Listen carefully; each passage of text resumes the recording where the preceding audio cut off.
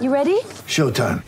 On May 3rd, summer starts with The Fall Guy. Let's do it later. Let's drink a spicy margarita. Make some bad decisions. Yes! Audiences are falling in love with the most entertaining film of the year. Fall Guy. Fall Guy? Fall Guy. That's what the poster said. See Ryan Gosling and Emily Blunt in the movie critics say exists to make you happy. Trying to make it out? Nope. Because I don't either. It's not what I'm into right now. What are you into? Talking. Yeah. The Fall Guy. Only in theaters May 3rd. Rated PG-13. Get ready for the greatest roast of all time. The Roast of Tom Brady. A Netflix live event happening May 5th. Hosted by Kevin Hart. The 7-time world champion gets his cleats held to the fire by famous friends and frenemies on an unforgettable night where everything is fair game. Tune in on May 5th at 5 p.m. Pacific time for the Roast of Tom Brady. Live only on Netflix.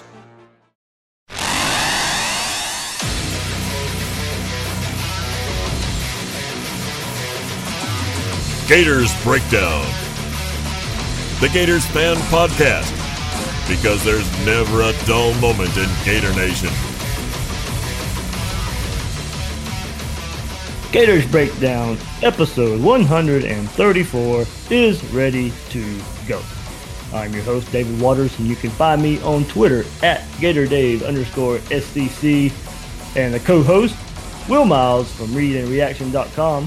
That's where you can find his articles and all the good stuff that he's been writing lately. And you can find him on Twitter at WillMilesSCC. Will, how you doing? Doing well, Dave. I mean, the construction is almost done here, so we're got things painted and need to get a little bit of trim up. But I know everybody is hopefully the Silence of the Lamb jokes end pretty soon. I have been keeping up with that. And I meant to mention it last week too for people who are watching the YouTube version. They're catching us live, or they watch the replay on YouTube and can't see us like the podcast version. You can't see us, but yeah, you've been able to see kind of a time lapse every week of Will's progression of it's your basement, right? Yeah, I'm gonna have to put. So I've been taking video every day of the progress that's been made. So I'm gonna have to like splice it together and put it on Twitter or something so people can see. But I told somebody last week that we had the drywall up, so we'd hidden all the bodies back behind the drywall, and so we're good. We're good. They'll be haunting the next people who move in here when we sell the house. So there you go. And Will, here's a serious question: have you filled out your March Madness bracket yet? I have been too busy to fill out my March Madness bracket, and yes, I'm not alone. I haven't done mine either. And this is Tuesday. This is Tuesday night, so I have not done mine out either. Well, I also have a problem because usually I just pick Florida and Virginia Tech by two schools going as far as they can. And a couple of years there with Noah and Horford, I was able to win a couple of pools. But this year, Virginia Tech and Florida will play each other if they actually win their way through the tournament. So, yeah, I'm going to pick the Gators over the Hokies anytime. Nobody should tell my grandmother that. But I'll take the Gators over the Hokies anytime. And, I'll get that filled out before Thursday. There's some stuff going on at work. But, nope, haven't done that yet. Yeah, same here. I've kind of haven't done it yet. We'll see. I've been kind of busy as well, so we'll kind of see what goes on there with that and the Gators. We don't talk much basketball here, but inconsistent team. So we'll kind of see where the Gators end up when they play late Thursday night. Before we dive in here, remember you can find all your Gators Breakdown episodes on news4jax.com/Gators Breakdown. Get all the latest Gator articles from News4Jax and, of course, the latest episodes of Gators Breakdown. Also, with the links to SoundCloud, iTunes, Google Play, and YouTube, whichever way you prefer, you can watch Gators Breakdown. Also, follow us on Twitter and Facebook at Gators Breakdown. When you're on iTunes or Google Play, please rate and review the show. So Dan Mullen starts his first spring football this week, Will, and he had his spring press conference on Tuesday, and the message was pretty clear from the new Gators head coach.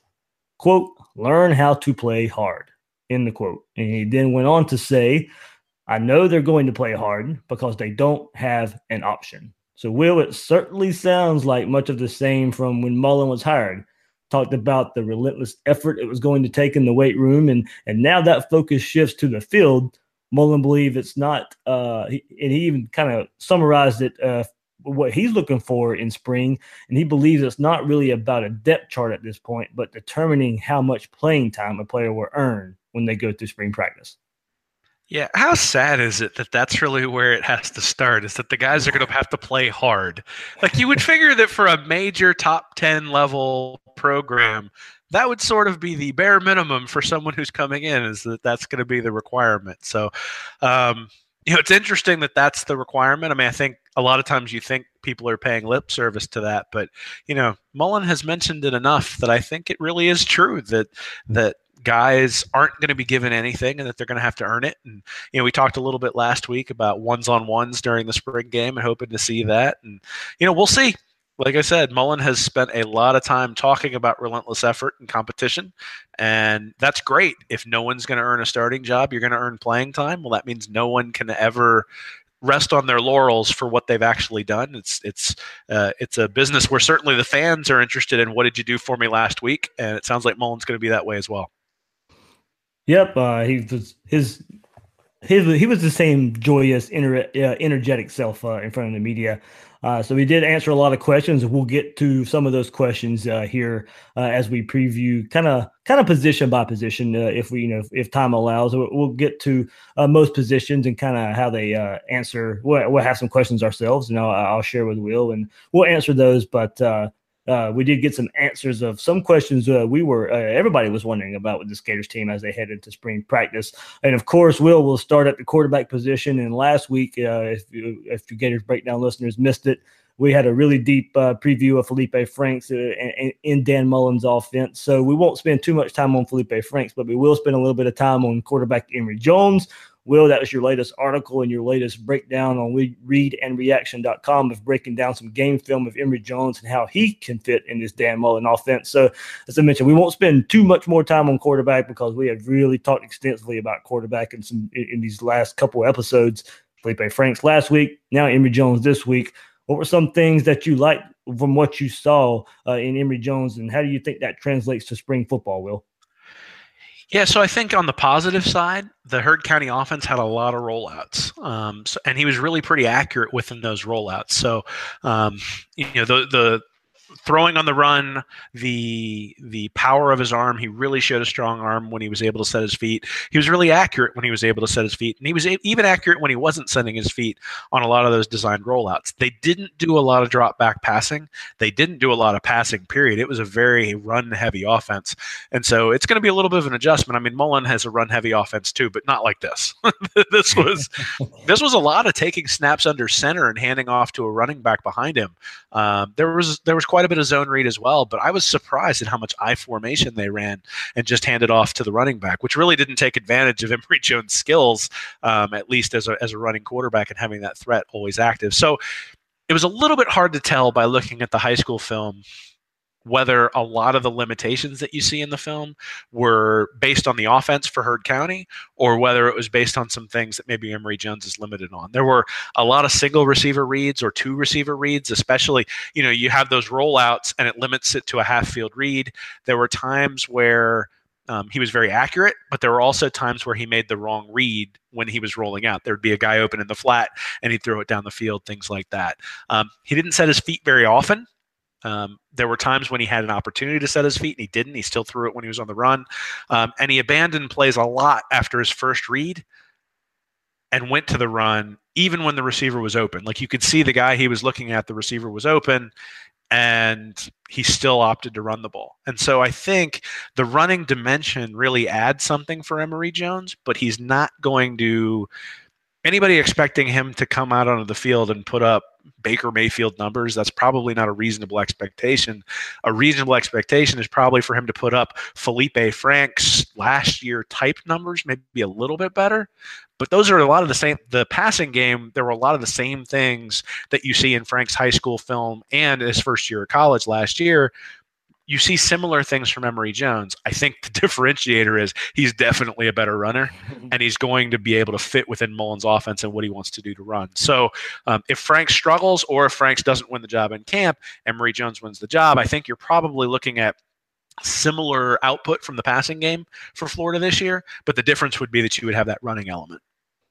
What about decision making, Will? And what you could break down from, first of all, it's very limited film of what we could get of Emory Jones and everything that's out there on the internet. But you did mention how he would take off even if he had a receiver open, or not wait for the play to develop. But was he quick in his decision making and taking off, or Felipe Franks, we would see he would wait too long and then ultimately also make the wrong decision of not throwing the ball out of bounds and taking sacks.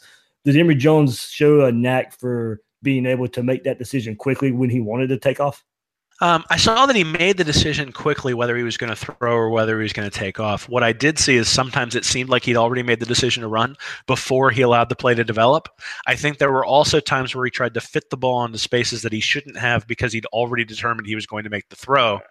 And then there were also some circumstances where he was dancing around back behind the line of scrimmage and he would throw back across his body into traffic. I saw it multiple times in the 2 full games that I watched. And then I even watched some of his highlight packages because I wanted to get a better feel for some of the things that he does really well.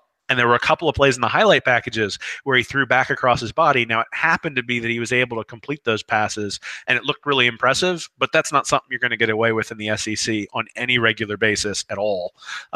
It's interesting that it means that he's keeping his eyes up while he's scrambling and he's finding that guy coming across the middle, but I don't know that you want him finding that guy coming across the middle. So I think it was a little bit of a mixed bag. I think he's not afraid to get hit. You could definitely see that. The offensive line at Heard County did not seem like the strength of the team. I think that's a lot of the reason that they ran the rollouts that they did, that they ran a lot of the 1-man routes, 2-man routes, things like that. But it's going to be a change. I mean, it's going to be a big change for him to come in and run a full field offense where you don't just have 2 reads, where, if and you got to read some things after the snap. And even if Mullen puts him in a situation where the read is relatively easy, it's still going to be a challenge for him. But the benefit is if you have numbers up front on 1st and 10, well, now it's 2nd and 2 because you just made an 8-yard run. So, again, I think Gator fans, if Emory Jones is the starter, are going to have to take some of the good with the bad. He is not a polished pocket passer. He's not. But he's got a really strong arm. He seems to be pretty accurate, especially when he sets his feet. So if Mullen can get him to set his feet when he makes a decision, I think he will be pretty accurate. And then if Mullen can sort of teach him when you want to run and when you don't, and can get him to throw the ball when there's one-on-one coverage to the right place, I think he can be successful. But I don't think he's going to be putting up 140 or 150 QB rating to start with for 2 reasons. One is I don't think they'll give him that many chances to throw. I think that they will probably be a much more run-heavy offense under Emory Jones than they would under any other quarterback. But the other thing is that it is going to be a 1 read and out or 2 reads and out type of deal with him. I'm not sure that you're going to want to trust him to go through a 3rd or a 4th progression. And there are a lot of quarterbacks you wouldn't trust to go through a 3rd or 4th progression, but he's going to be able to run his way out of trouble a lot. And so, again, I think it'll be a good with the bad. I think when you look at the film, you see a lot of the same limitations that you saw with Felipe Franks when you looked back in his high school film and some of the things we saw last year. And so those things are going to creep up if Emory Jones is the starter. But he's a true freshman. He should be able to develop. And one of the frustrations was you looked at the high school film for Franks and you looked at the college film for Franks, and there didn't look to be a whole lot of a difference between the two. And so, that there was 2 years between those. And so with Emory Jones, if you let him play his true freshman year and you can see the development and the progress, then everybody will be happy. So I don't anticipate him winning the job. I mean, I looked at the tape and I said, I don't know that he's going to win it. I think he'll probably get quite a few snaps because there is no backup quarterback. And so they're going to have to get somebody some snaps. But I don't necessarily – I didn't look at it and say, wow, that's a guy you have to play. I looked at it and said, there's quite a bit of work to do there in the passing game. Yeah, I think we can kind of combine the running back position too into this quarterback preview, but I think it kind of goes into what would the offense, what would be the look of the offense, especially early on in spring practice. Will it be a run-heavy offense? And Dan Mullen has a stable of running backs like he's never had before his time at Florida or Mississippi State. He's got some depth there.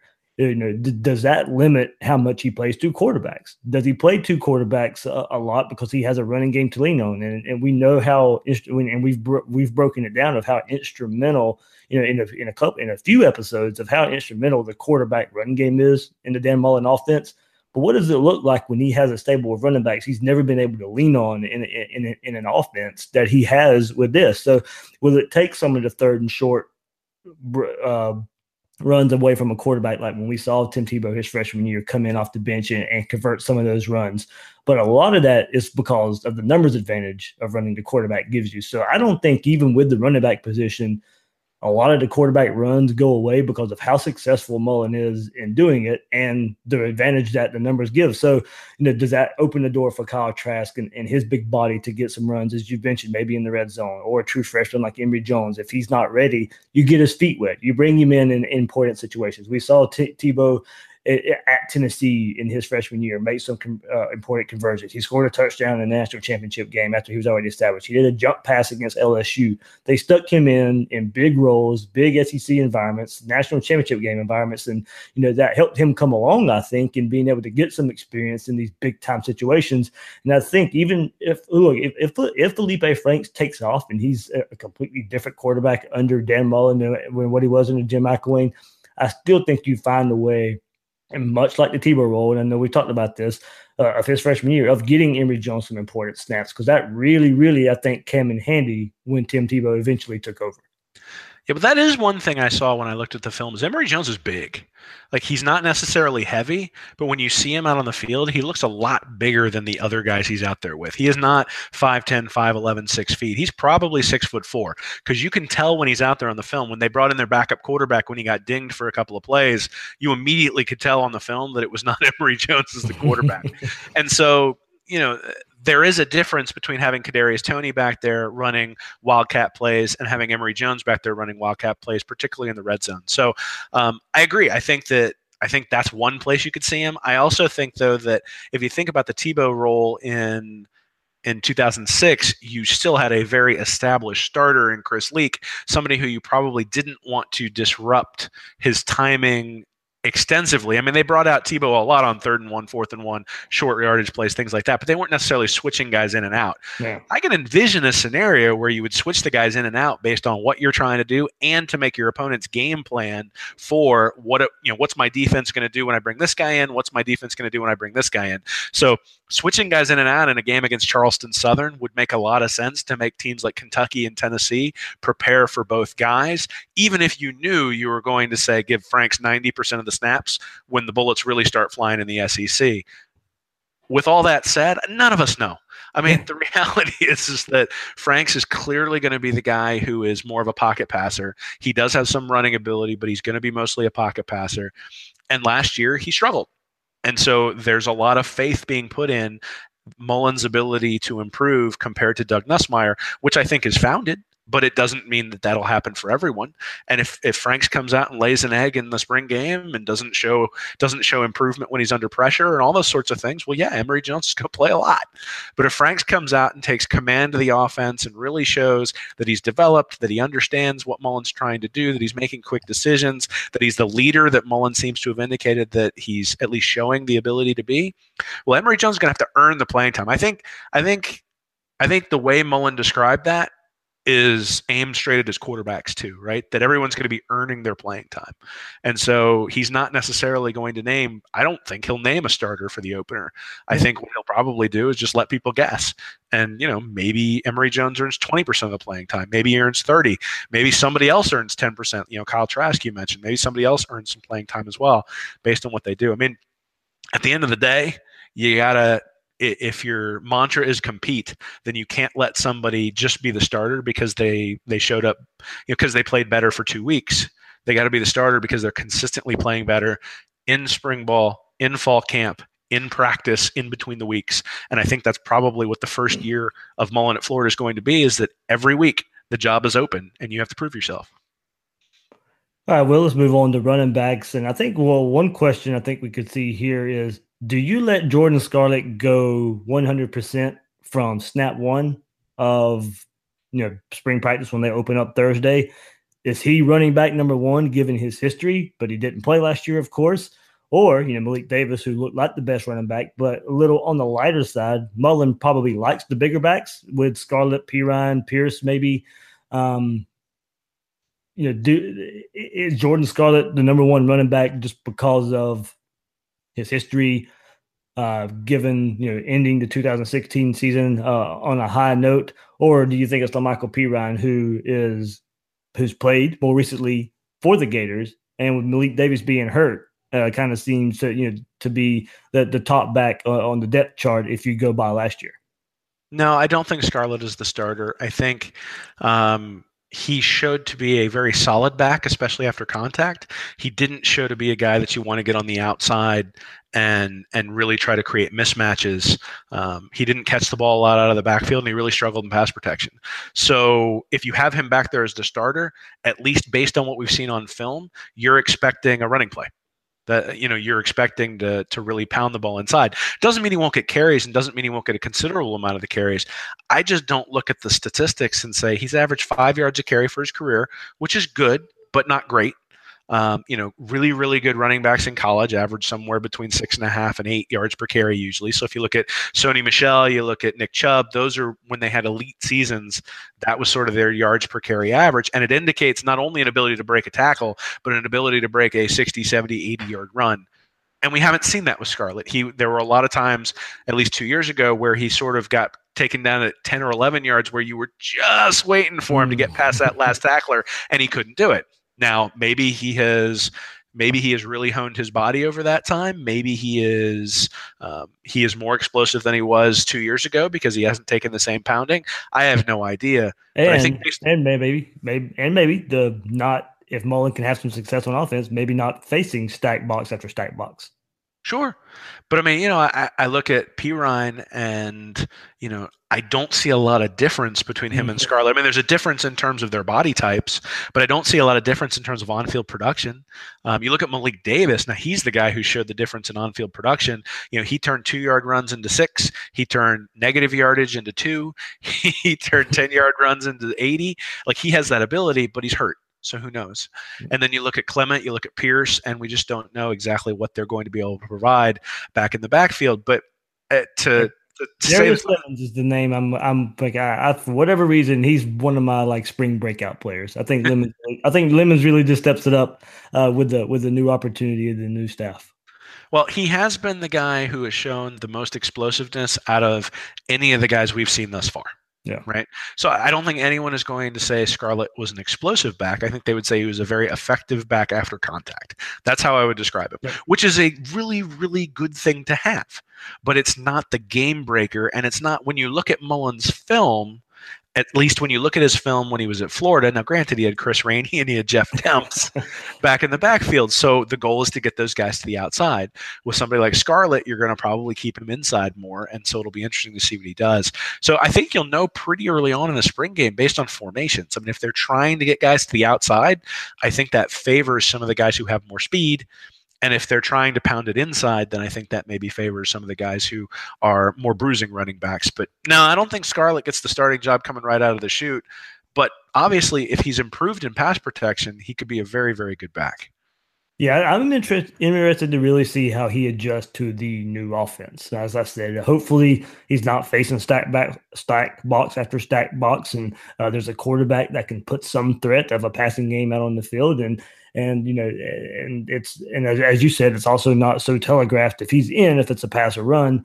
But it would be nice to see Scarlett not face stack boxes. But my worry is the same as your worry is you never really saw, except I believe it was his freshman year when he had a long run versus Georgia. You haven't seen a lot of touchdown, big play, big yardage gains out of Scarlett. It was more the get to the second level and maybe drag some guys 3 or 4 yards and, you get a first down or making something out of nothing just by, and like as you said, that serves a role. And maybe in these short yardage situations and saving a quarterback of taking so many hits on a third and short yardage, you give it to a back like Scarlett. But I'm not so sure either if he comes out and because given his trouble last year, and not playing at all.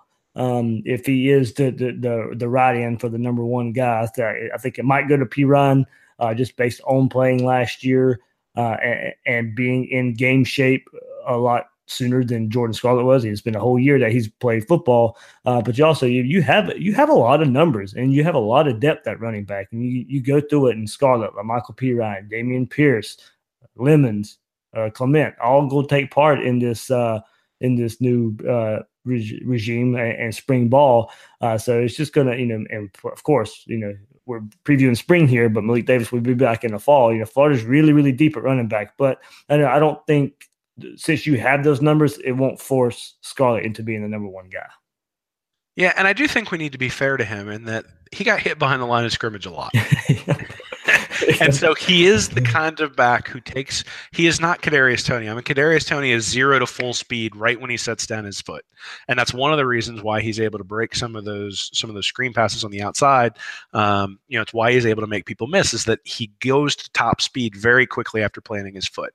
That's clearly not what Jordan Scarlett does. And so if you give him a 3 or 4 yard head start, maybe those 9-yard runs turn into 80-yard runs because he's got a full head of steam. He hasn't had to avoid someone in the backfield just to get back to the line of scrimmage. So I do think we need to be fair to him in that capacity. I actually think that the biggest thing is going to be the biggest thing for playing time for any player, really, but at the running back position, it'll be pretty obvious, is the disciplinary thing. So, the Gators were 129th out of 130 FBS teams in penalties per play last year. Mm-hmm. Mississippi State wasn't great. They were 83rd, but still, Florida averaged 112th in penalties per play during McElwain's tenure. Mullen's average was 44th over the 9 years at Mississippi State. And so really from a disciplinary standpoint, you're talking false starts, but you're talking pass protection. You're talking being in the right place at the right time. You're talking all the stuff that goes on during the week that we don't see that then ends up showing up on the tape on Saturdays. I think that's really the type of thing that we'll see, is that the running back who's going to get the bulk of the carries is going to be the guy who can prove that he's going to do all the little things that a running back has to do to be successful, not necessarily the guy who's the best runner. Yeah, and I'm really excited. I don't think Mullen's had a stack of running backs like he has at Florida, and I'm interested to he's had 1 or 2 he could rely on at Mississippi State. But just not the depth that he has. But I'm interested to see if he changes his scheme a little bit and changes how much he runs the ball, how much he runs to quarterback, given how deep this running back position is. And do you think he runs the running backs more? Do you still? And I caution myself not to get too excited about that, because the numbers we have seen prove time and time again his offense works the best when the quarterback is running the ball. But in these 3rd and 1 situations, to save your quarterback, I think that's where some of the carries may go away from the quarterback. But Mullen knows he's built this offense on a numbers game. So, I keep going back and forth on what I think Mullen will do, if he'll take advantage of a deep stable of running backs or if he still runs the quarterback as much as he has in the past. I think he's going to put his best skill players on the field to execute what he wants to do. I think having 5 or 6 different running backs means that you can put a guy out, you can put maybe one of each type out there so the defense doesn't know what you're going to do. And I think that if you look at a lot of the stuff that they did when Tebow was playing with Aaron Hernandez, he would be lined up either at an H-back position or sort of in a 2-back set. And then you can do some things off of that. So, and last year, you and I talked a lot, specifically, I think after the Texas A&M game, about how it was clear that they had targeted Powell, Pirine, and Davis as their 3 playmakers, and they never had them all on the same. They never had them all on the field at the same time. And so, if those are the guys who you're going to target in your offense, put them all on the field at the same time, because the defense knows it too. And so I think that's a lot of what we're going to see from Mullen, is moving guys in and out, trying to get matchups. Because if you're going to throw a little pass to a running back running sort of a curl route across the middle, well, you want a guy who can beat the running back. You don't want the guy or beat the linebacker. You don't want a guy with hands that aren't great who struggles to get to top speed. You want the guy who's really quick and can make quick cuts. Okay, well, maybe that's somebody like Clement. If you want a really bruising back because you need a yard, well, you bring in Pierce or you bring in Scarlett.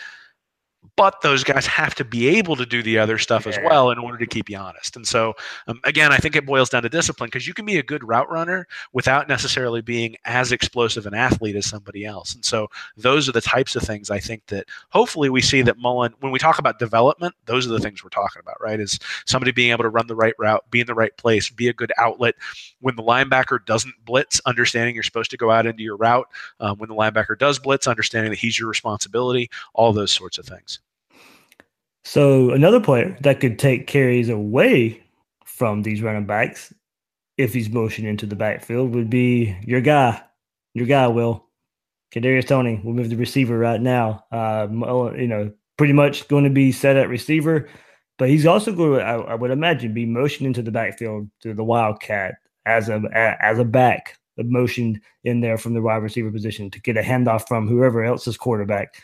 Kadarius Toney will be utilized, will be used in a myriad of ways. Of course, we've heard it time and time again, the Percy role in a Dan Mullen offense. And look, there won't be another Percy Harvin, but there will be guys who can try and fill those shoes and in similar type of plays. And Kadarius Toney will be that guy this year in this offense. And look, he looks like he's bulked up. We've seen some pictures online and some videos of the workouts, and he's bigger. He really has gotten bigger, and it was needed from the times he was injured last year. And it seemed like if every hard hit or if he fell on the shoulder, he looked like he'd come up limping. Kadarius Toney will need to put on some weight and become a more reliable guy and not stay so injured. But I think he is a playmaker. He's a guy who needs the ball in his hands. And, this spring will be a time for toys for Dan Mullen. And Kadarius Toney is a toy that he can play with and make something happen. So, Toney, Van Jefferson, Trevon Grimes. We've talked a little bit last week about Hammond and Swain, how good of blockers this are. Does wide receiver position have some numbers, potential? Can they finally live up to it? I think it's going to be Toney. We'll see if Jefferson and Grimes can come in and be guys they can rely on. But I think it's going to start with how much Kadarius Toney can get the ball in his hands. Yeah, it'll be interesting to see. I think during the spring game, I'd be real surprised if he gets utilized in that role a ton. Oh, yeah. I think you may see one run or a second run. I don't think you see him passing the ball at all. Just because there's no real reason to get the fan base riled up, and myself included. But there's no reason. What's going to happen, Will? He's going to he'll get one pass opportunity, and it'll be like a 50-yard bomb for a touchdown, and then there we go. Well, and why show it, right? If you're going to do it, yeah, I agree. Why fool your defense? Yep. fool Kentucky's defense or Tennessee's defense or something like that. Exactly. Yeah. I don't necessarily see it as a Percy Harvin role. I think Harvin could beat the defense with his speed when people knew he was zero threat to throw the ball.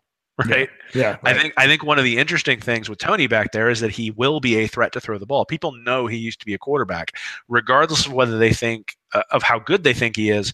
You leave a guy wide open, he should be able to hit him. And so, it's a weird hybrid if you have him back there, because it's one of those things where you can do the little fake step forward like Tebow used to do, and it makes all the linebackers come up, and it's a pretty obvious throw to one-on-one coverage somewhere deep down the field. Or you can just have him run. You can have him run read options. You can have him run RPOs. You can have him do all sorts of different things. And so, it'll be interesting to see what happens during the season. I don't think we'll see any of that during the spring game. I'm going to be surprised if he gets more than one run out of the Wildcat. I think that's probably what we see is they say, hey, we'll put him back there and we'll do it. Let the fans get really excited about having him back there. But I think you're going to see more route running things for him than you are going to see quarterbacking type things for him in the spring game. Yeah, and I think Mullen wants to see him. And of course, we know we get practices for the next month, of course. So the spring game won't be an end-all, be-all, tell-all. But he'll get to see him for a month. But I think Mullen wants to see him in the situation of what can he do at wide receiver? Can he be a wide receiver? Can like you said, can he run the routes? Can he get separation? Can he get open? Can he beat man-on-man coverage? Can he read his zone and knows when he needs to sit down in his zone and let the quarterback adjust? I think those are things Kadarius Toney would need to learn. So I think you're right. The more reps he gets at receiver now, since we've moved on from him being a quarterback, I think the better. The more opportunity he gets to run routes and get the experience in being a wide receiver, that's what he needs, and that's what the spring is for. Will, and something that could take away from this, I want to get your opinion on. We still don't have clearance from the NCAA on Van Jefferson and Trevon Grimes. How much do you insert them into this spring without knowing, that most people think it's going to be a favorable ruling that these guys will be eligible, but until they are, I think you start playing the guys that are going to be around in the fall. Yes, I think Van Jefferson has to get a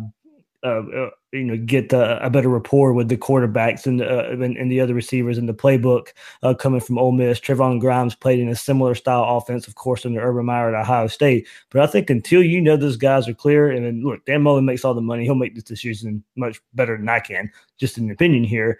But I think you let these other receivers learn get a rapport with Felipe Franks, Emory Jones, figure things out. If they're cleared anytime soon, okay, that's an advantage. You can go ahead and insert them in. But I think I'm rolling with the wide receivers that I know are going to be here in the fall and limit Jefferson and Grimes. Yeah, it's interesting. I like these guys are all going to have to compete. And so eligibility is part of that, and is going to impact the decision making in terms of what percentage of play somebody might get. I also think Josh Hammond and Freddie Swain were 4-star caliber guys coming out of high school. They're not chopped liver. I think a lot of us have real questions about whether they were really limited by the Nussmeier-McElwain offense, and whether they will have skills that are necessary within the Mullen offense. You mentioned last week Hammond and Swain's ability to block, and what can you do with them? Obviously, Tyree Cleveland is back, so you've got him on the outside. Kadarius Toney's going to be out there as well, and then you got Jacob Copeland coming in, who is immediately eligible. And so, I think the reps are going to go to the guys who they think are going to be eligible, but I think they also have a pretty good idea of whether those guys are going to be eligible or not, right? I mean, Florida has lawyers. Florida is helping those guys with all the paperwork that's associated with the transfers, and they're sort of watching what's going on with all the guys from Ole Miss who've transferred. And with that, Will, before you move on, Shea Patterson, it was announced today, Michigan still does not know. And so it's at a standstill with him right now. So you would have to think with Van Jefferson, it's probably in the same step. I don't know. I think with all the stuff that's going on with the NCAA right now, especially on the basketball side, I think they're probably going to be pretty lenient with these guys. I don't think they want necessarily to end up in a situation that might cause some litigation on their side, especially with all the mess that was going on at Ole Miss when Jefferson left. Grimes, I'm not entirely. I mean, I guess he's applying for a family hardship. Is that Correct. the yep. And so those are usually granted if there's real reason to do so, and I have no reason to think there isn't. And then it's a pretty nasty situation for all those guys who are transferring from Ole Miss in terms of what did they know, when did they know it. Did Freeze lie? Did the program lie? Did they know about what was going on with the investigations with the NCAA? All those sorts of things. I think there's probably been some wink acknowledgement from people who are in the know about whether these guys are or are not eligible. I think Florida knows. Yeah. I don't think they can announce it, but I think they probably know. And so maybe we learn something by watching the spring game. If those guys are starting and they get 6 balls thrown to each of them, we probably can infer that somebody told them they have a pretty good shot at being eligible. And if we don't see them much at all, then I think that tells us something as well. But there's a lot of talent on the outside at wide receiver. There's a lot of potential out there. But the guys who produced last year are eligible, and so I think we're going to see them as the primary starters going forward. Yeah, but one guy I don't want to forget, we thought going into last year he can make an impact in a new offense because we kept hearing about him a lot, is Dre Massey. So I'm interested to, another versatile player that can, from what we've heard in the past, a versatile player who could get handoffs out of the backfield or, in the rounds or reverses, and a guy who could get some, take a short pass deep or get behind some defenders. It's interesting to see if he finally can live up to the billing that we've heard for the last couple of years, even before he got hurt the year before last. So, Dre Massey's another name not to forget there. Will, offensive line, I tell you what, not sure where it's going to go. Who plays where right now? Is we talked about Ivy when he declared that he would come back to Florida and not go to the draft, if he would go to tackle or guard. I still think he still might be a better guard than he is a tackle. Does he have to play tackle by necessity? I think that's one thing, these Gator coaches will find out in the spring. But when it's all said and done, the biggest name, one of the few only 5 stars Jim McElwain brought in, still on the roster, decided to come back. When it's all said and done, you think Ivy's a tackle or a guard? I think he's probably going to play tackle. Okay. I think they probably told him he's going to play tackle. I think they're going to give him every opportunity to play tackle. I think based on his skill set, he probably, just based on the raw skills, I think he can play tackle. Now, is that the best place for him based on what we've seen? I don't know. He's certainly struggled on the outside, but he's got the ability. And so really, to me, it's a question of coaching, and is the coach going to be able to put him in a position to succeed? There were a lot of plays where he wasn't getting help on the outside, or the tight end was being asked to protect against a defensive end, and then the tight end turned into a turnstile. And at no point did I ever think that the offense last year had an effective pass protection strategy for the most part. And so I do think that they'll have that. I also think there's going to be an increased level of competition. You've got Noah Banks, you've got Chris Blythe coming in. Those guys are both tackles, but they're 3 stars, but still relatively high-rated 3 stars. And they're going to be Gene Delance transfers. You got Gene Delance, you've got Richard Garage coming in. So there's obviously some options in terms of what they will do. Brett Heggie looked pretty good last year at times. Juwan Taylor has looked good on the right tackle. But you look at Fred Johnson and TJ McCoy, those guys are going to have to step up and play better because of the competition that's coming from these other guys who are coming into the program. So I think if you really look at the offensive line last year, I don't think the tackles were necessarily the weak spot on a regular basis. I think there were times you can pick out where false starts were unnecessary. I think you can there are times where you can look and say, oh, somebody got beat. But there were also times where it looked like the tackle got beat and the quarterback made the wrong read.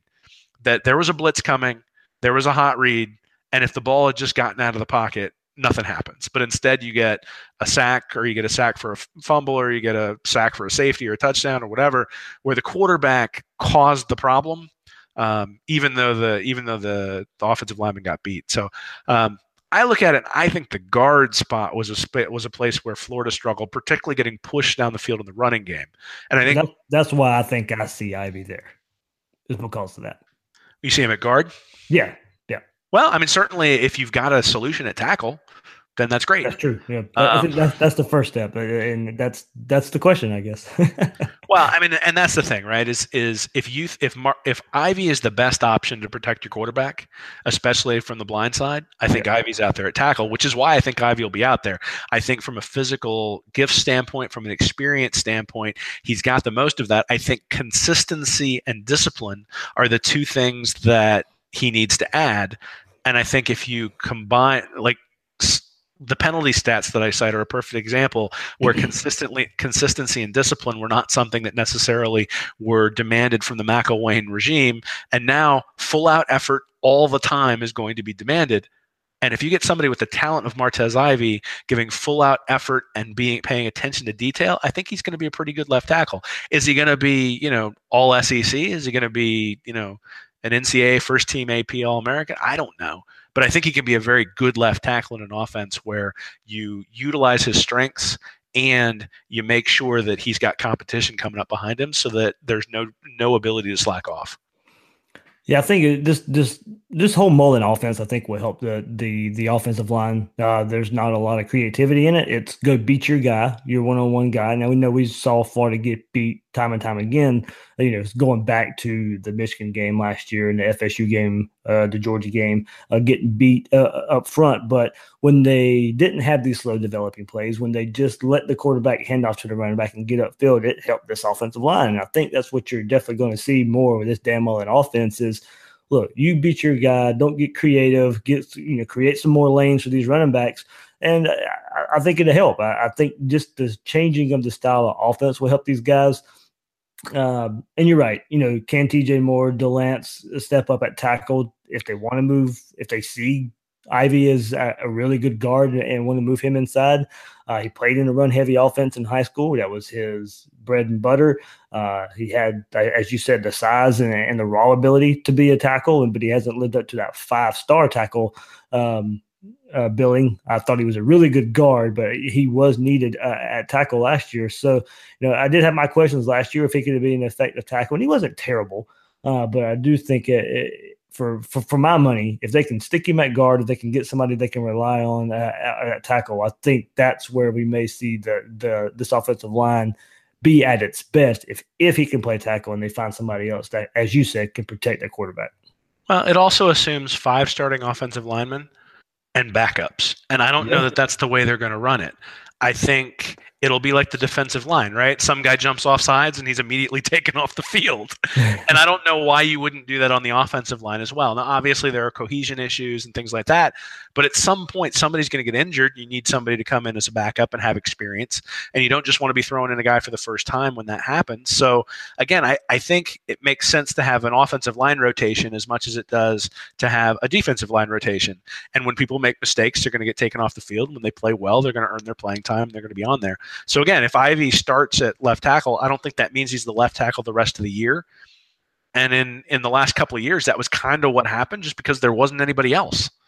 But now there's somebody else to where if he's not playing well, you can bring someone else in. If he's playing well, great. That means you're stronger everywhere else across the board. And so I do think that you'll see a rotation. I think you'll see a lot of guys getting playing time. I wouldn't be surprised if you get 8-9 guys on the offensive line who've gotten meaningful snaps over the course of the year. Hopefully that's not due to injury. Hopefully that's due to rotation into the game. But I wouldn't expect it to be a 5-man starting unit, and I think that's what Mullen's been saying in his press conferences. Yeah, I think it will be really interesting to see. Heggie will not be taking part in spring practice, but when fall rolls back around, if he can make a push as good as he was last year, if he can make a push at center with the way McCoy struggled last year, if they can move Heggie into center, but we don't have to worry about that for spring. But I kind of caution what we see in spring at offensive line, just because of when they get Heggie back in the fall. I think that changes some things. Yeah, I think the offense was so bad last year that we have to figure out, and it's going to take real games to figure out, and maybe the spring game can give us a clue, but we have to figure out, was it the coaches? Was it the players? Was it both? And what percentage? Was it 80% players, 20% coaches? Was it 80% coaches, 20% players? I think we all suspect, based on what we saw and the inability to make adjustments and the same mistakes happening over and over, I think we all suggest that it leans more towards the coaches. And if that's the case, well, then the new coaches coming in are going to make a big difference. And if those coaches make a big difference, all the potential for the wide receivers, well, now they start delivering on that potential. It's a really good receiving unit if they deliver on the potential. But for the most part, they haven't done that yet. Same thing for the offensive line. There's really talented players on that offensive line who have not necessarily lived up to their potential. If this coaching staff can get them to live up to their potential, it's going to be a pretty good offensive line. Same thing with the quarterbacks, guys who are highly ranked coming out of high school, who have really underperformed when they've been in the games. And if this coaching staff can get them to live up to that potential, then we're going to have a pretty good quarterback. So all across the board, when you're 105th or 107th or whatever they've been the last 3 years on offense, there are places to improve. And I think we're going to see that probably. My expectation is there's going to be a lot of improvement just based on the coaching upgrade. And then also there's going to be a competition upgrade as well. Yep. As we said, we are stars matter people, but we also do realize the fact that you have to have somebody to put the puzzle pieces together. So that's where it's going. Quickly, we'll move to tight end, Will, before we shift over to the defense. Can Keontae Lewis be a reliable target? He has shown potential. He has shown chances, but big third downs in games, he drops passes or so. He was named a team leader. And especially at the tight end position, he said he takes great pride in that his teammates think of that. But that lets you think he does the things right off the field where his teammates feel that way. But can he turn the corner and be a consistent playmaker from the tight end position? And I think that's one big question that Dan Mullen is going to have to figure out of him. We know we've seen him use tight ends going back all the way to Cornelius Ingram. His first couple of years in Gainesville, and showing the kind of weapon that he was, and being able to use a tight end even down the field as a passing threat, and also the different type of tight end that Aaron Hernandez was, and being able to use some of those shovel passes that take for long gains that would just really tear defenses apart. That was a staple under Urban Meyer, and probably nobody ran it better when Tebow and Hernandez teamed up to do it. So we've seen different ways Dan Mullen can use tight ends, and it would be nice to see Keontae Lewis. I don't think he's either really one of those guys, but can he be something in between? Yeah, it'll be interesting to see. I mean, he was a 3-star coming in, 889th nationally ranked. So, I don't know that you expect him to be like, I expect him to be relatively inconsistent from time to time. I expect him to struggle at various aspects where he's going to have to develop. And we've obviously talked already tonight about coaching and development. So I think this is an area where Kyle Pitts, I think this is an area where Kamori Gamble, I think that's a place where really somebody can announce their arrival at the spring game, because you can see someone who's had all these spring practices, who's, in Gamble's case, a guy who's been there now for a year and a half, or in Pitt's case, somebody who is, relatively young within the system.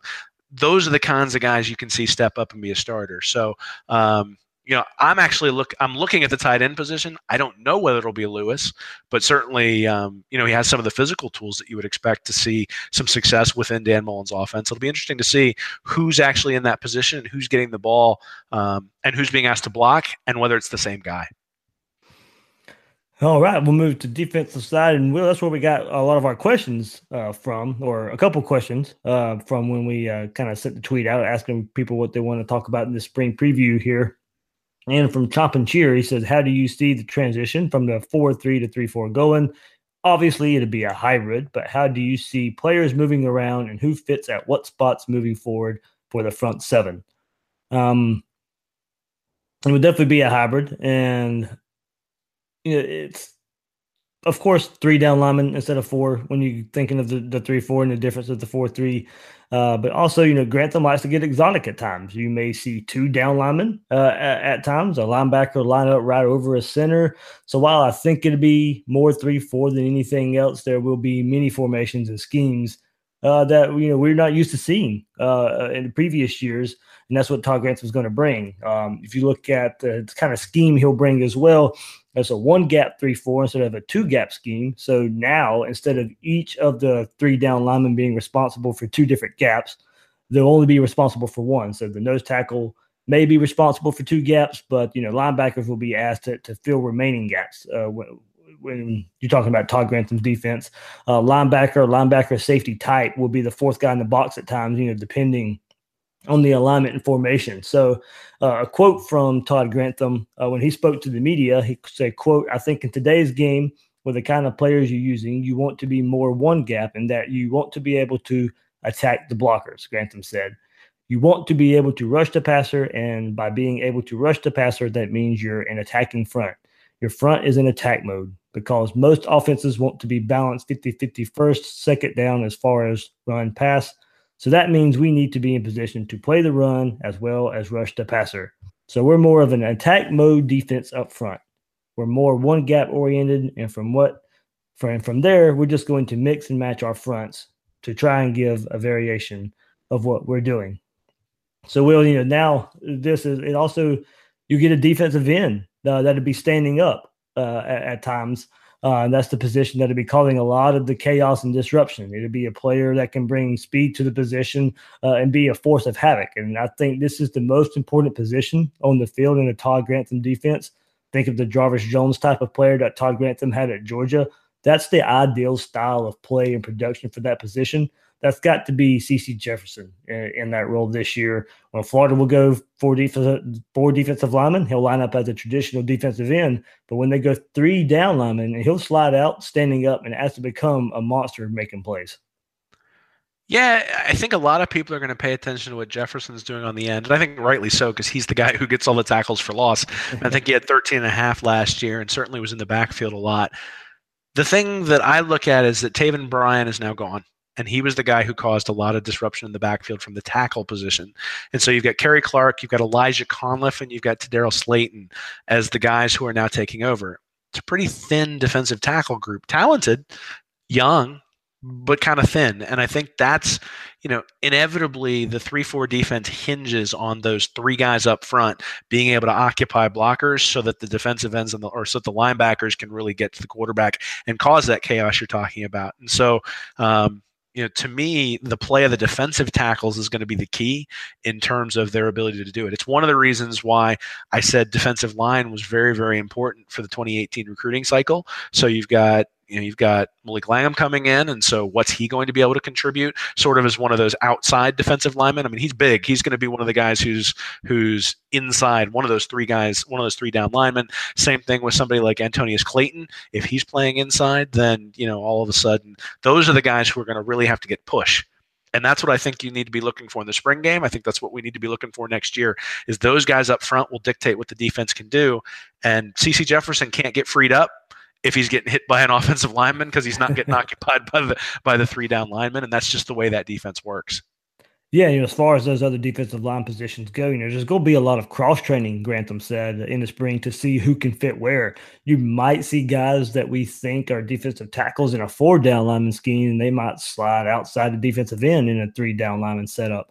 Or Elijah Conliffe, Kyrie Campbell, those guys you mentioned, can they fit that mold?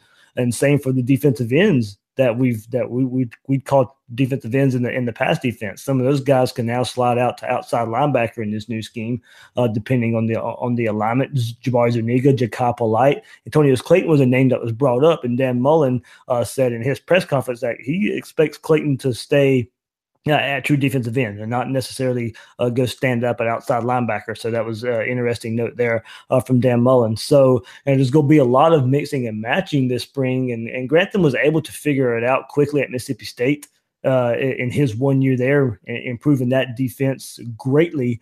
I don't think there's a reason to think that he can't do it again. But Florida is, do they have the players for a fast turnaround when it was so non-aggressive 4-3 style to now more of a 3-4 really aggressive style?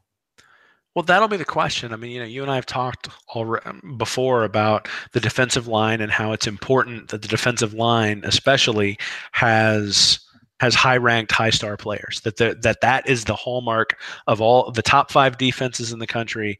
Inevitably, I think they average 220 is the average national ranking for the defensive line of the top 5 defense. If you look at Alabama, their average national ranking is 106th. But even Ohio State's 270, 241 for Michigan. The only team that's in that top 5 that isn't at that point is Wisconsin, who's got a much higher average, but they don't recruit very well overall. Anyway, the correlation between success and recruiting is less on offense than it is on defense. It just is. And the defensive line is really an area where you need to have guys who can really dominate. Right now, if you look at guys like Jabari Zuniga, Kerry Clark, Taven Bryan, and if you call CeCe Jefferson sort of a hybrid defensive end,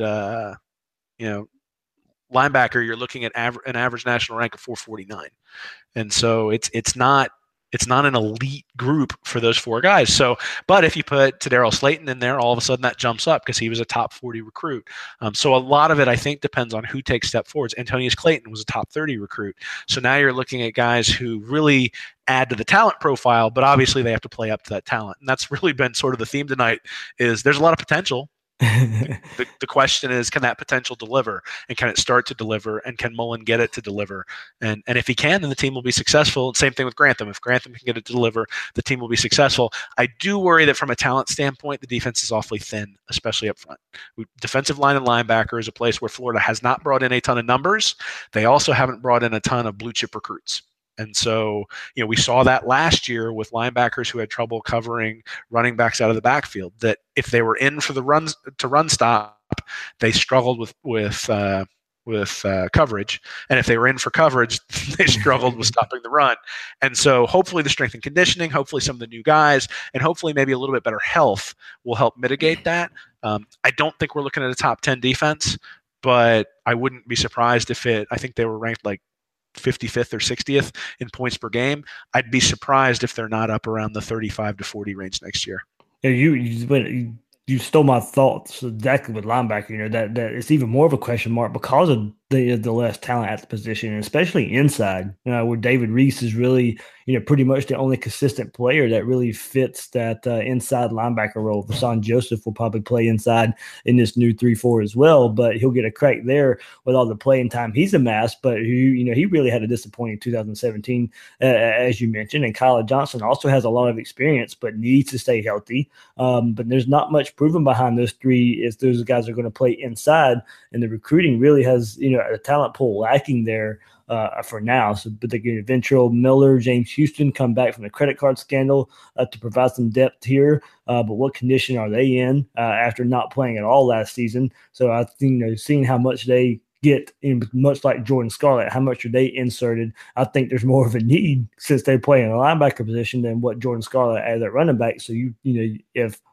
I don't know how much the scandal plays into it, but those guys are really needed. So I don't know if that plays into it or not. And we kind of mentioned outside linebacker, previously, where CC, Polite, and others can help out. But I'm really excited to see Jeremiah Moon in that role as well. Maybe opposite of CeCe Jefferson at the other outside linebacker position in most alignments, because he's really athletic guy, a pretty fast guy, and I think he just really fits well in this outside linebacker role just because of his athleticism and just pure talent, or based off of his speed. Yeah, it's good. He did come, especially in that Tennessee game, he was in to stop the run, and they pulled him off when they thought he was going to have to be in coverage. So we'll see. If he's playing more of a hybrid role, that sort of, he'll drop back in coverage some, but that won't be one of his primary responsibilities. So you really might be able to utilize his pass rushing skills. I also don't think we should forget, and I think it's easy to forget, the defense had to be demoralized with an offense that just could not ever give them a break, right? There was never a time where the defense felt like, okay, I can give up 7 points and we might be able to overcome it. There was never a time where they just thought, okay, we can go back and forth in a shootout. And I think if Mullen can bring an offense that can allow that sort of thing, the defense might just be able to relax. And if they can relax, I think you might see just improvement based on knowing that they're allowed to make a mistake and it won't absolutely tank the team. Because last year, if they gave up more than 14 points, the team wasn't winning. Mm-hmm. And so I do think that impacts the way the defense plays. You're going to play tight if you can't give up anything. And I think the defense in many cases played very, very well, especially early in the season. And I think some of the defensive stats don't reflect that because of the issues against Georgia and Missouri, where it didn't necessarily look like they wanted to be there all that much. We'll move to the secondary, and that goes to our next question from Ruben Moreno at Ruben Moreno on Twitter. He wants to talk about the safety rotation. And he goes, do you see 23, and that's Chauncey Gardner-Johnson now. So Chauncey Gardner, legally changed his name. It's Chauncey Gardner-Johnson now. So do we see him staying at that spot? Which young guys do you see stepping up? 2, 29, 31, all played a little last year. Think it's significant that English coaches safety and nickel together. So to answer that question, Dan Mullen actually answered that question at his press conference. So we got a little bit of reprieve there. Well, we didn't have to guess on this one.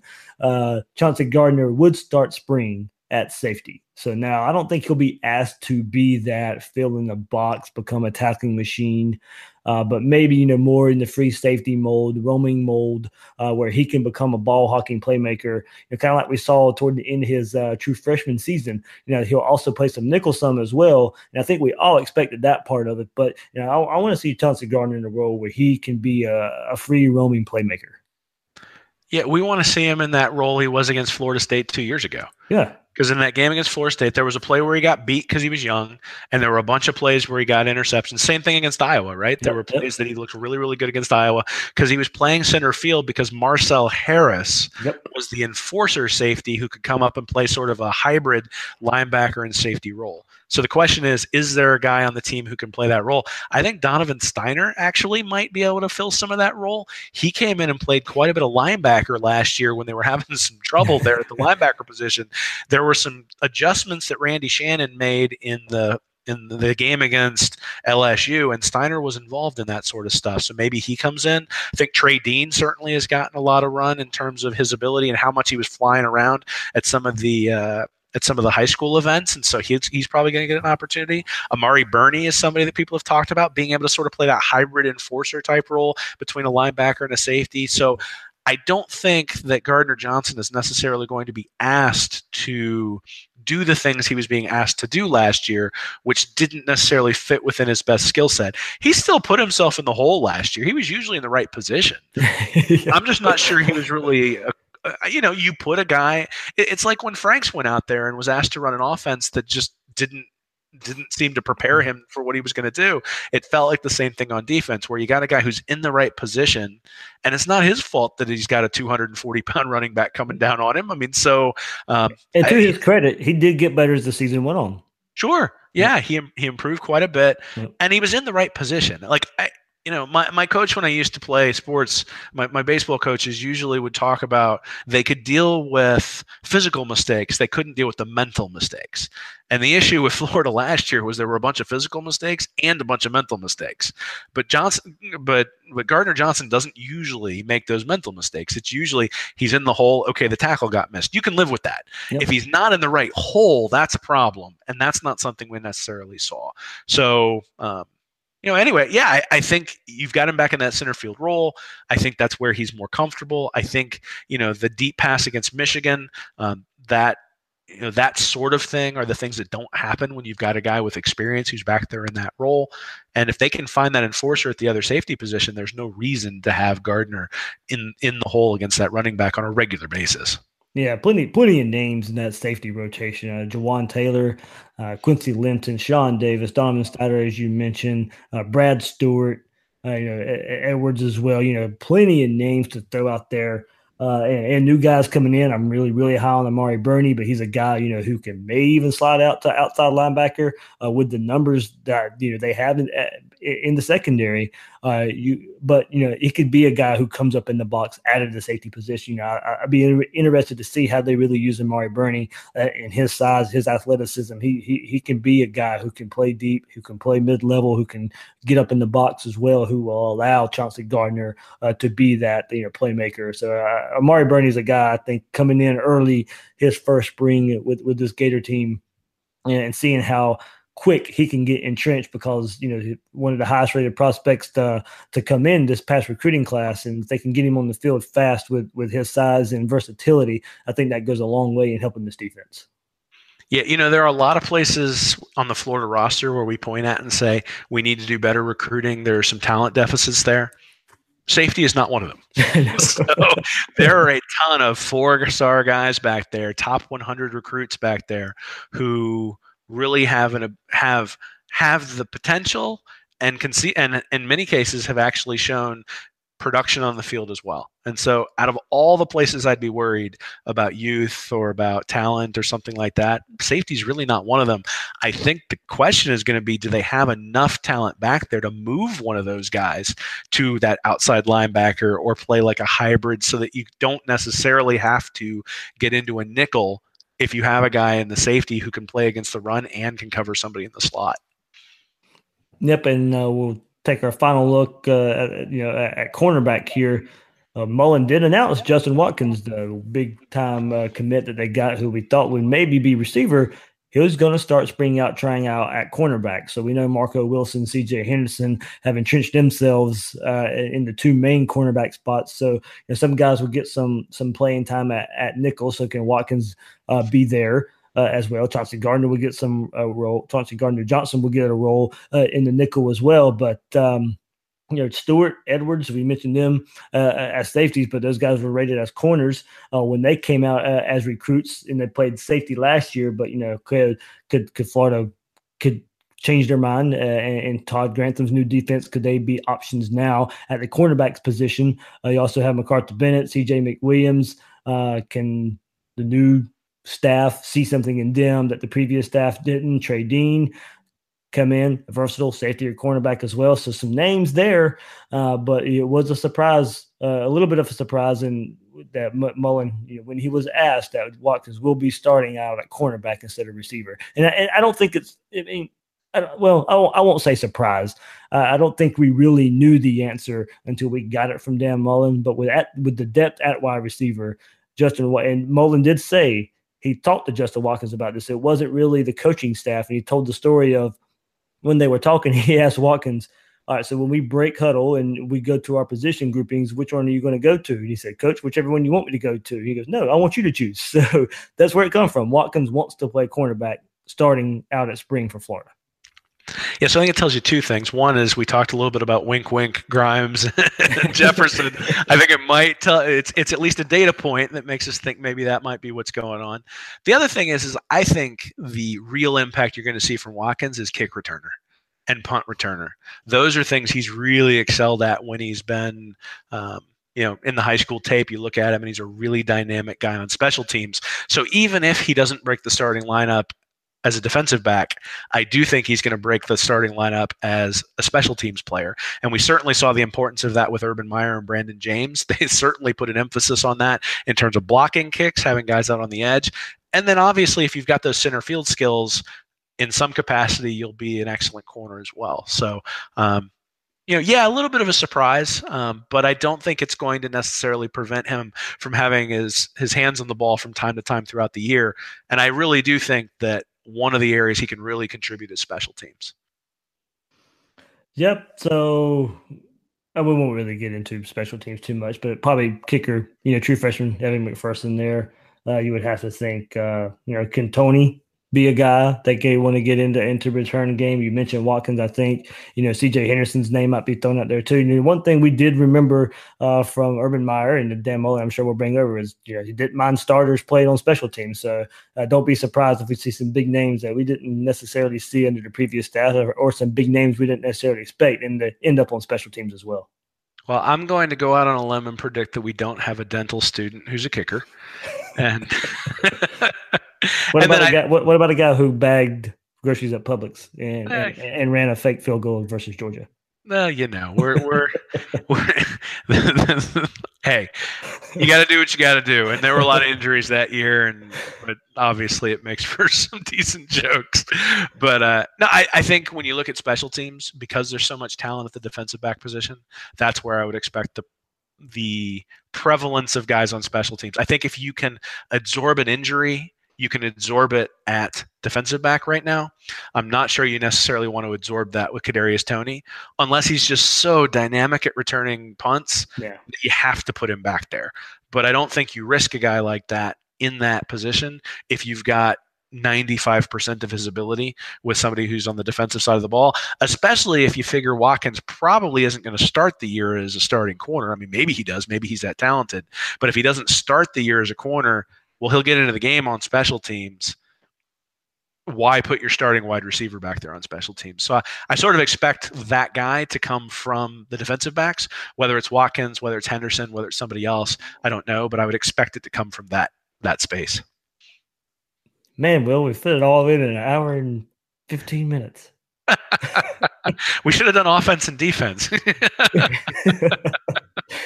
Man, we probably could have waited a bit longer on defense, but I think we covered it pretty well. Anything else that you wanted to hit for spring ball? Since they're hitting the practice field with these open practices on Friday and Saturday, so we'll get to see firsthand up close of what this team can do the first 2 days of spring. But anything in particular you're really looking for? Well, I mean, we talked about it last week. It's ones-on-ones. It's compete. What does compete mean? What does relentless effort mean? What are what's the attitude of the guys who are out there? Are they flying around? Are they doing things? Like, if I got to see the entire practice, I'd want to know what they're doing in terms of in terms of penalties and discipline, and what do they do when someone does jump off sides, those sorts of things. But the thing I'll be interested in seeing for the spring game, the thing I'll be interested in hearing about from the media is it ones-on-ones? How hard are they competing? That, I think, is the epitome of what Mullen has been talking about all offseason, and I want to see if that carries through in the spring practices and the spring game. Awesome work, Will. Remember, we're doing it all the time. Hashtag Pack the Swamp. It's the University of Florida has been sending out some tweets and social media posts as well, talking about packing the swamp. So let's make sure for that spring game, the swamp is packed for this Gators football team. And also, I've had people asking during the show and stuff about the hats. Yes, I know I kind of teased it a couple weeks ago. Hopefully by next week. So we'll get the hats out there, and everybody. I think we're gonna have black, blue, and white with the net back, kind of like this one here, if you watch it on YouTube, and a pure blue one as well, all blue. Can we get one in swamp green? One is Swamp Green. Hey, the recruits like it. Can I send it to send it to them and they'll rock it? Hey, their things cost money. Will hush. Sorry, I couldn't resist. But I did get black, and I did have some requests for black, so I did get I will get black ones made as well. So, and Mother did mention the Gators will probably have some black uniforms coming up soon too. So, uniform talk, that's what we get in the off season, Will, and hat talk. Oh man, white helmets, black uniforms. You're gonna make people on Twitter blow a gasket about the non-traditional uniforms. That, along with the people who don't want to sing Tom Petty anymore after the third quarter because of the lack of success from last year. Can I make the PSA? Uniforms don't matter. They're fun. I enjoy that. It's exactly. fun. It's fun to not know what they're going to wear on Saturday and sort of have the anticipation of the Gator equipment guys putting that stuff out. I mean, you know what? It's a sport. It's supposed to be fun. Yeah. It's great to talk about it, and if the kids like it, then fantastic. There we go. All right, well, readandreaction.com, of course. They guys can go to the site readandreaction.com to look for your latest Emory Jones breakdown. Are you doing Kyle Trask and Jake Allen together next week since there's not much on them, or are you going to do them separate? I haven't entirely decided, to be honest with you. It's the goal has been to allow the reader to understand and the fan to understand what each quarterback is able to do and isn't able to do, from my perspective at least. And, there are certainly times when I'm wrong, but from my perspective, what can they do and what can't they do? So it sort of lends itself to individual breakdowns, but we'll see, because there's a very limited amount of tape out there on Trask, because there's very little high school tape and there's very little college tape, and so 2 spring games, about all you got. But I think you can make some determinations based on what you see, and so I'm going to try to do that. So yeah, those two may end up getting combined, and then there have been a lot of people after the recruiting season who asked me about Jalen Jackson, and so I'm going to go back and look at his tape as well, and sort of talk about what I see there, and probably talk about some of the statistical stuff as well, because I certainly looked at Emory Jones' completion percentage and Felipe Frank's completion percentage, but I haven't necessarily gone through with Jalen Jackson, looked at that too. So those are the things that will be coming up. They probably will be a little bit more abridged than some of the the Franks breakdown, the Tony breakdown, and the Emory Jones breakdown. But certainly, I want people to have a full understanding of what these guys are capable of, so that at least when they're screaming for the backup quarterback, they know what they're in for when they're asking for it. So good deal. Yeah, I did have people ask last week. Jalen Jackson is the preferred walk-on Florida signed this past recruiting cycle, so that's why you didn't see his name a lot. He was a preferred walk-on, not necessarily highly rated recruit there. So his name, we'll get to see him coming up when the summertime and spring or a fall camp rolls around. There. But remember, you can find all your Gators Breakdown episodes, newsforjacks.com/Gators Breakdown, some Gator-related articles there too, as well. As I mentioned, you can find Will's articles at readandreaction.com. You can find him on Twitter at Will Miles SEC. I'm your host here on Gators Breakdown, David Waters. You can find me on Twitter at GatorDave_SEC. Guys and girls out there, thanks for listening to this episode of Gators Breakdown.